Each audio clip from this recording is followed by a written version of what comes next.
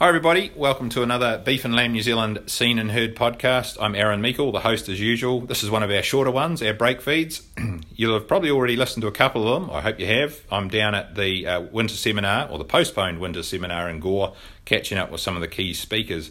We're just about to talk to Joanne Stevenson and Jack Cox. Their title of their presentation today is Navigating the Unimaginable, Personal and Business Resilience in an Increasingly Complex Industry. They've got a fairly long slot. We're not going to have that length of time here. Just wanted to pick out the key bits, and then we'll direct you to where you can perhaps find some more information and follow up on it a wee bit. But first, Joanne, I'll go to you. You're a principal consultant at Resilient Organisations Limited. So what's that? Why do you do it? Is it a new thing? How long have you been doing that for? So the work that we've been doing at Resilient Organisations has been going on for about 15 years, and it was really groundbreaking in its day, looking at organizational resilience as opposed to the resilience of infrastructure systems or something more concrete. So we're looking at how systems kind of bounce back from crisis. Yep. And so we started kind of as a academic endeavor and have become a consulting firm in the last 5 years. And as a principal consultant, I do a mix of research. So I work with, large government funds or things that are funded by private industry to understand how infrastructure systems or businesses or economies are affected by crises and get through them and successfully kind of learn and adapt and do well.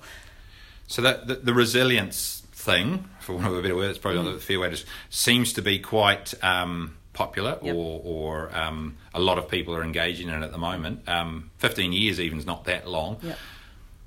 Is it a relatively new area of academic research and practice, or is it something about modern life? Why is it becoming a bigger thing at the moment? It's a concept that's creeped in from a lot of different places. So it kind of started in ecology and engineering, and that was kind of in the 70s. And it's really crept into psychology and business science. And it's really, I say in the presentation that we're going to give shortly, that it's become a term that's so overused that people almost roll their eyes when they hear it, because they're like, oh, resilience. They just, everything's resilient. Yep. Everybody that's been through drought, we in North Canterbury were through a drought and an earthquake and, M. bovis, and we've been called resilient more times than we can count, and people don't want to hear it anymore. Yep. So it's a term that really kind of gets overused, but I think it's still really meaningful because, as we say in the title of our presentation, the industry's getting really complex, and that's all industries, but you'll see it especially in farming. There's just so much that people need to keep track of and pay attention to. And so this idea of resilience, of being able to kind of not plan for everything because you don't know what's coming next, but having the capabilities to respond and to do well regardless of what comes at you, is really, I think, critical in farming right now. And so resilience, even though it's a term that's really overused, I think it's possibly more important than ever in farming at the moment. And so what's your background? I mean, have you an academic interest in this stuff, and was it in human sciences, psychology, or economics type that you talked about a number of approaches and applications? Yes. How did you get into it? And my career has probably followed that same twisting route. I started in environmental science and became interested in natural hazards and disasters, and so everywhere I go a disaster happens, and I happen to be able to study it. So I started with tornadoes in Illinois, which is where I'm from, and moved to did some traveling in Scotland, and there was some massive flooding there. So I looked at insurance industry and responses to flooding there. Moved to the south coast of the United States, and there was Hurricane Katrina, and I got to study that from a economic geography perspective. And through this I was accumulating degrees in that, and then I moved to Christchurch to kind of have a quiet life with my husband in 2010, and the earthquakes happened, and just a couple months after I arrived. So sorry about that. Are you planning on shifting anywhere else? Well, then I shifted to Cheviot, which is 2 hours north of Christchurch, and about a year later we had the Kaikoura earthquakes. And a 3-year drought. You're not planning on going anywhere else at the moment, just to let people know? I'm going to stay put. All right. Hey, look, we're about to talk to Jack, who's a farmer, but farmers, or New Zealand farmers as a whole, and it's a bit tricky to stereotype, but do you find they're naturally resilient people, or because they tend to like to have control of things that can count against it? You talked about not necessarily having everything under control. I don't think there is such thing as naturally resilient. I think that it is actually something that you have to consciously work on. I think that there's something about farming mindset that means that you have to be aware of everything, and as farmers there's no big organization to rest back on. Like if you're in a corporation, Shirley in accounting isn't thinking about the resilience of the entire hospital system, whereas farmers have to be aware of the entire system. So they're probably more switched on and able to absorb how they have to be watching. But I think that there's no natural resilience. It's something that everyone has to work on all the time. I would have guessed, a lot of them would describe themselves as resilient people. Yeah. And that's not just farmers. You're talking about humans generally. It's not a natural thing. It's something we need to. I think a skill. I think most people will get through, and most people will survive. But as I say in my presentation, surviving and getting through isn't actually good enough. You have to be able to thrive in uncertainty, and that means being able to actually learn and change with the times. And of course, New Zealand is a wonderful place, and our industries, farming has carried on for decades and decades, so it is resilient in that way. But it's that openness to continually changing and learning that really defines resilience for me. Okay, Jack, you're described here in the bio as Central Otago farmer, which I think's vast understatement even by New Zealand standards. It's not just, let's start with the basic geographical, it's not just any farm you live and run, where do you live day to day? We live in the Queenstown area, in the Wakatipu area, on the edge of Lake Wakatipu, on a high country station, and it's been in my wife's family for over 40 years, and my wife and I now run it and own the stock and plant and lease the land off the family trust, and we're bringing up a couple of great little kids who do correspondence school at home, and then we've got a team on the farm, and a small tourism business as well, and so there's 20 of us living there. Even though we're very isolated from a rural, your standard rural community perspective, we have quite a community of us just on the one farm. And you're a short distance from probably one of the most busiest parts of New Zealand. 45-minute boat ride from central Queenstown. So it's quite a very well known place, and in a very well known place, but also where you've got a lot of other people keeping an eye on what's going, and a lot of other people coming and going. But you and I were just sort of comparing our histories, and we're working back where we've come across each other, which has happened repeatedly. It's not really the place, we haven't got that long here to go through that, but why are you here? Why are you talking today? I mean, you've got a specific story that you want to outline and tell us about? So when I'm about to talk in this presentation, I'm talking about a situation and a need that our family had for resilience, and it's really a family story, but I'm the main actor featuring through it, because it was a health situation that happened to me, or a health event that happened to me. So it's from my perspective, and it is about me, but it's really, if you're talking resilience, it's our family's resilience that's got us through.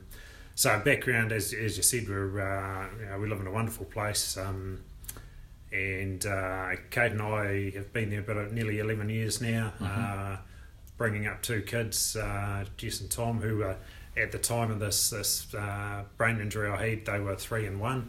And Kate's parents were semi-retired on the farm with us, and then we had on the farm staff a couple of young shepherds and a cook and handyman, and Kate's dad was part-time on the farm, and we were running a bit over 30,000 stock units, and we had a small tourism business that we had a couple running for us at the time as well. So, and everything was great. We were in our mid-30s. We were fit and healthy and loving life, awesome little kids, and all was good. And then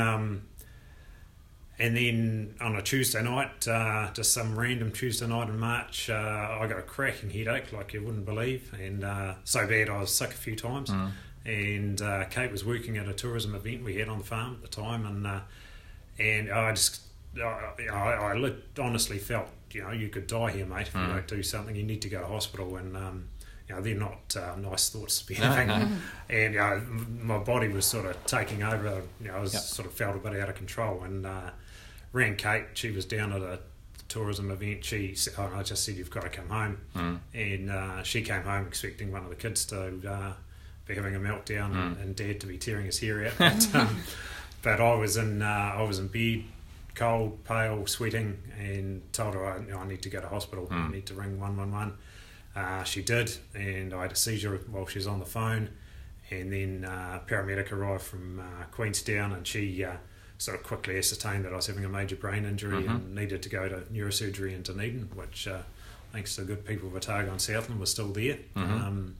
and then a rescue helicopter came from Dunedin with a doctor and nurse out of ICU recovery team they call them, and plucked me out of the farm in the middle of the night and took me to Dunedin.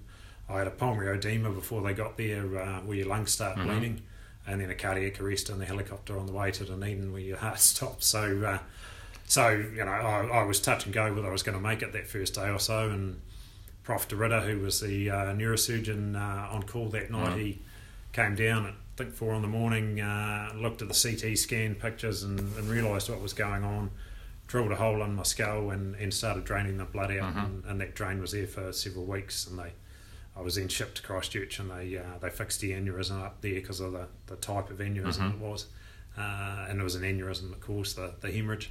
And then I had 3 months in hospital, a couple more surgeries, so about 4 months in hospital, 3 months, about 3 months in hospital, 4 surgeries by that stage, and then went home to the farm and was there for a couple of years, up and down a bit over those couple of years, a few more surgeries, another month in hospital. And then I had 2 years of actually being really good. Got up to 90% recovered, basically full-time working on the farm between sharing the correspondence school supervision with Kate of the kids and working on the farm. And then, about the end of 2016, 17, started going downhill again, had a series of symptoms and issues, another half a dozen surgeries in the next couple of years, back in a walking frame, quite a lot of nerve damage, had to learn to walk again, had to learn to walk again twice, had to learn to talk again at one stage, and with some of the nerve damage couldn't tie my shoelaces, couldn't shake anyone's hand, for months, and then we've had a year of things sort of really improving over the last well, not quite a year, but I'm back now to probably about 90%, and things are hopefully pretty stable in the future, but there will be more ups and downs, and I'll spend more time in Dunedin, hopefully in the new hospital, not the old one, but I'm sort of realised and accepted that this is a lifelong illness of injury I've got, and I just need to be proactive and aware, and get to hospital as quick as I can if things start turning to custard. Okay, so that probably tops having a drought or something like that for a fairly challenging story, to be fair, Jack. But in terms of what you're going to talk about today, and we've talked about what people consider themselves resilient, etc. Before this happened, did you feel that you had stuff in place, you were a fairly resilient person, the business was well set up and that sort of thing? We probably felt we had a reasonably resilient business. It was quite a simple conservative policy, even though it's a big property and a lot of stock units and low staff. We thought things were reasonably simple and easy to manage. And Kate's father, he knows the property better than anyone, and the stock, and he came in and ran it again for 6 months in his late 60s.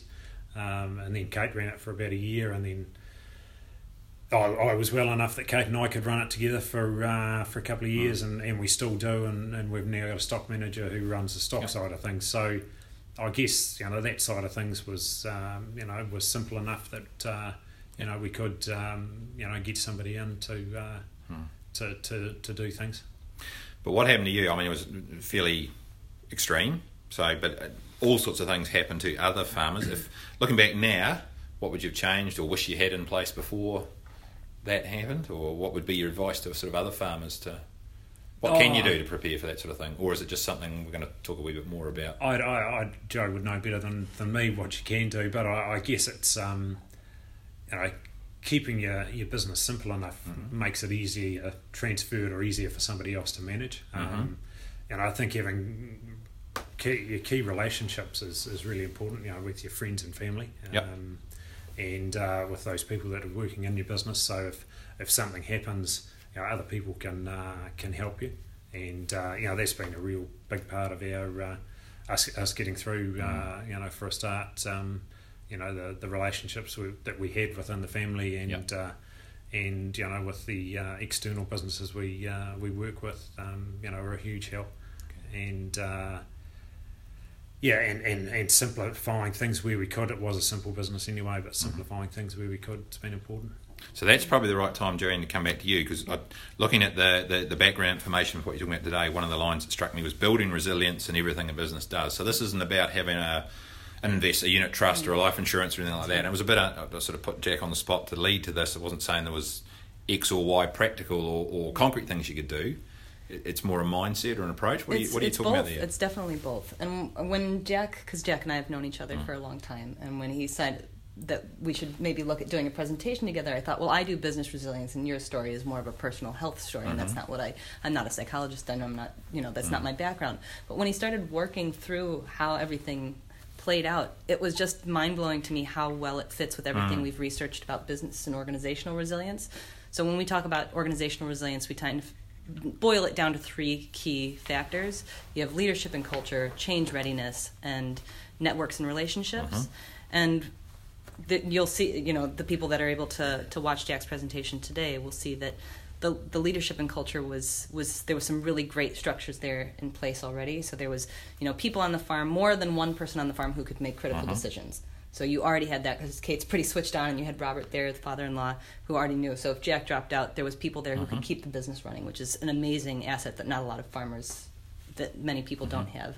And they also had, in the change readiness, so that's the second thing, they had kind of a unity of purpose, which is a term, it's a very academic term, but you guys knew what your priorities were as the business. And you've talked a lot, we've talked a bit offline about how you had to learn to let go of a little bit of control and but you all knew where you were going, and that's a huge part of change readiness. And like you said, change readiness for some organizations that means writing out a big emergency plan, but for small businesses like farms, it can mean just being aware that things are complicated and things can happen, and like Jack said, having a simple enough system that gives you the flexibility to respond. And then the networks and relationships one is the one that really you hammer home really well, and that was, you had really good, pretty solid working relationships in your business before the event, and people that you could call on, and good friends. But then that really, you added the relationships that you needed throughout your recovery, and you let people help you,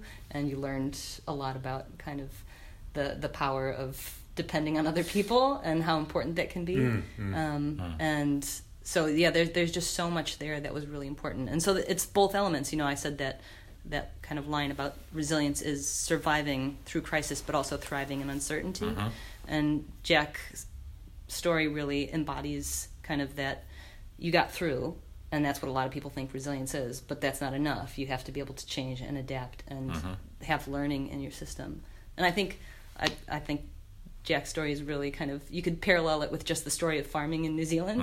You get slammed with something, and then you kind of fall down, but then you get back up and you work really hard, and then something else happens, and you're set back, and then you learn and you do something different, and so it's really it's your story, but it's also everybody's story. And I think the more times you get slammed, the more confidence you have that you're going to recover. And I've had to relearn to walk multiple times, and last winter I was in a walking frame for 2 months, and for a week prior to that I was getting walking around arm in arm with 2 nurses. But and now I'm probably back to 90%. But having done that, and all the other pickups and setbacks over the previous few years, it gives you confidence that you can you can get through this, and you can handle it. And it's like we had a really dry summer last year in the south, probably one of the driest summers ever, and while I wasn't at the coalface doing the stock work every day, I was still actively involved in the decision making, and I found that much less stressful, even though we were in the driest summer we've ever had, than we'd had one 5 or 6 years earlier that was moderately dry. I found very stressful, but then from the learnings I'd got out of that moderately dry year and the confidence I'd gained out of it, then we get a screaming drought.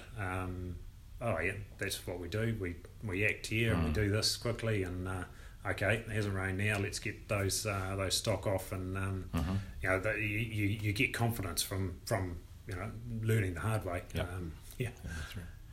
So just sort of building on that, and don't want to take up too much time because A, you have a presentation to get to, and B, you want to hear some of the other speakers. But I guess you sort of touched on it. The farming, it's not unique, but it's one of the key things of farming is the professional and the personal sort of combined. That you can't. It's not just a personal health issue. It's not just a business issue. The two are entwined. But you've got three things I picked up in the blurb. Let's do them in reverse order. You talked about one of the things for building resilience and everything a business does is to stay lean while getting what they need. What are you talking about there? Whose phrase was that? Yours, Joe? I'm not sure, actually. That was mine. I know. No? So keeping things simple, systems, what do you... Yeah, Does it make sense? Yeah, I think if things are simple, then they can be replicated and understood by anyone else who's coming in to help you out. Because you had a pretty big business, 30,000 odd stock units is still... But it was fairly simple systems? Fairly simple systems, quite a lot of stock classes, but each stock class is pretty simple, so relatively easy to come in and get your head around what are the key things you need to be doing and when.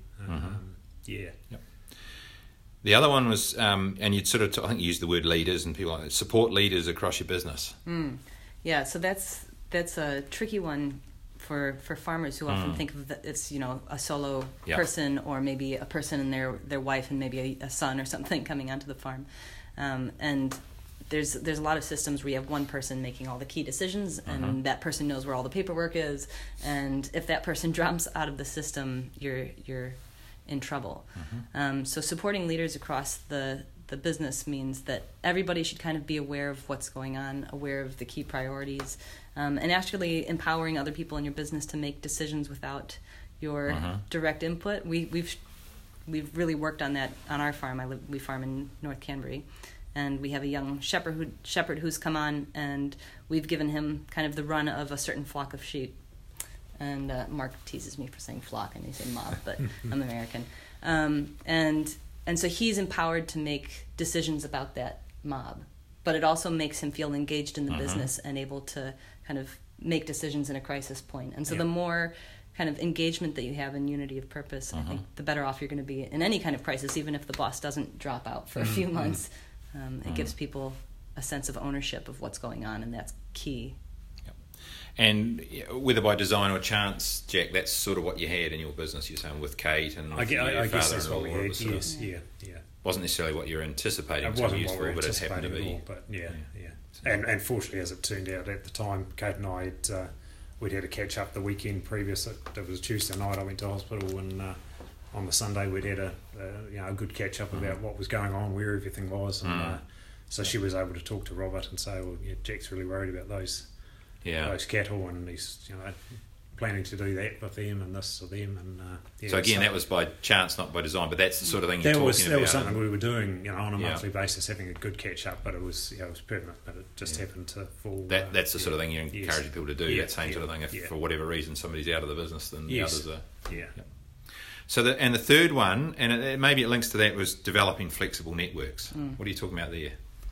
Yeah, the networks things is kind of one of my big passions. That's what I ended up doing a lot of my work on. And so like I've said a few times now, most farm businesses are small, but you have so many suppliers, and you have other really key business relationships, like your lawyer, like your accountant, like your banker, who you're going to need to rely on in a crisis.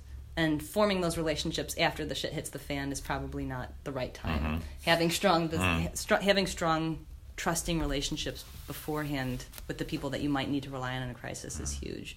And that kind of trust actually enables flexibility. So with a lot of the businesses we worked at with after the Christchurch earthquakes, the ones that had really good relationships with their supplier, where they could call up and say, this is our situation, we're going to need a few more months to get our systems back running, and having that kind of flexibility was kind of the difference between making it and not making it, and losing customers for those kind of businesses. And you see that in all types of systems. So even if you're one man outstanding in a field, you're never alone. There's a whole network that you have to be interacting with. Yeah. So on the property, you're right. I mean, Kate's family, have been there quite a long time. 40 plus years. Yeah. So it doesn't automatically, time in a business doesn't automatically build those relationships. You've got to I mean, I mean, knowing the family, you would have had fairly strong relationships. Yes, with that sort of the networks. Yeah. Yeah, but just simply doing business for a long time doesn't automatically build them. That's something you have to. What are you talking? Like, is it soft skills? Actually, just building the personal relationship, not just buying product at the cheapest price. And like I said, with the empowering decision makers on the farm, helping people become invested in your business. Mm-hmm. So we have an annual meeting with our accountant and our lawyers, and we kind of bring them in not as just basic service providers, but as people who are there to help us. They know what we're trying to achieve, and they feel more invested in our success. And, when we've been through kind of a recent crisis on the farm, our lawyers ended up being one of our greatest assets. And we trusted that they had our best interests in mind. And, so forming those kind of relationships is really critical. Is that something... you don't want to stereotype. There's thousands and thousands of farmers, and you get all extremes. But on the whole, farmers tend to be... That's something they can find easy to do, or they naturally do, build relationships. And farming's often a relationship business more than a... Yeah, I'm not sure. I'm not sure whether they're better at it or worse. There's a range across. But it's something you think people should... I mean, I suspect if I asked a lot of farmers, they go, "Oh, well, we're great. We have a beer every so often." Yes. That sort of thing. But it's more than that. Yeah, I would definitely say that the rural pace and the rural way of relating to people is definitely much more relationship focused. But there's probably ways that you can do it that people feel actually invested and aware of what you're doing in your business rather than just matey stuff. Yep. Cool. All right, look, I'm looking at time and how long we wanted this to be. This is quite different from what we've often done in some of these podcasts, but I think we could talk about it for ages. But you do get the chance to talk about it for ages that are people that are here. But for those that aren't, have listened to this and want the podcast to go on longer, can they find out more information about what you're talking about or get in touch? What's the best way for people to go and do their research, find more to read? Well, there's tons of really useful, practical, simple resources on our company's website, which is resorgs.org.nz.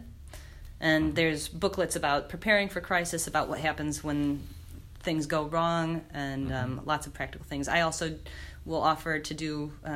I do little seminars with groups of farmers who are interested in that kind of thing, and run resilience assessments, help people find their strengths and weaknesses, and do some problem-based planning. So that's something that we did in North Canterbury around the droughts and earthquakes. There's... All right. Yeah.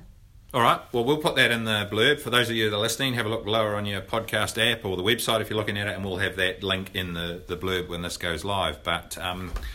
is there anything pressing you want to say here? But you're going to get a whole heap of time to talk about it with a bigger audience downstairs. So, all right, Jack and Joanne, thank you very much for your time. Appreciate you taking your time. You're actually missing the start of the seminar, but we'll get you back down there now. Great. Appreciate it. Thank you.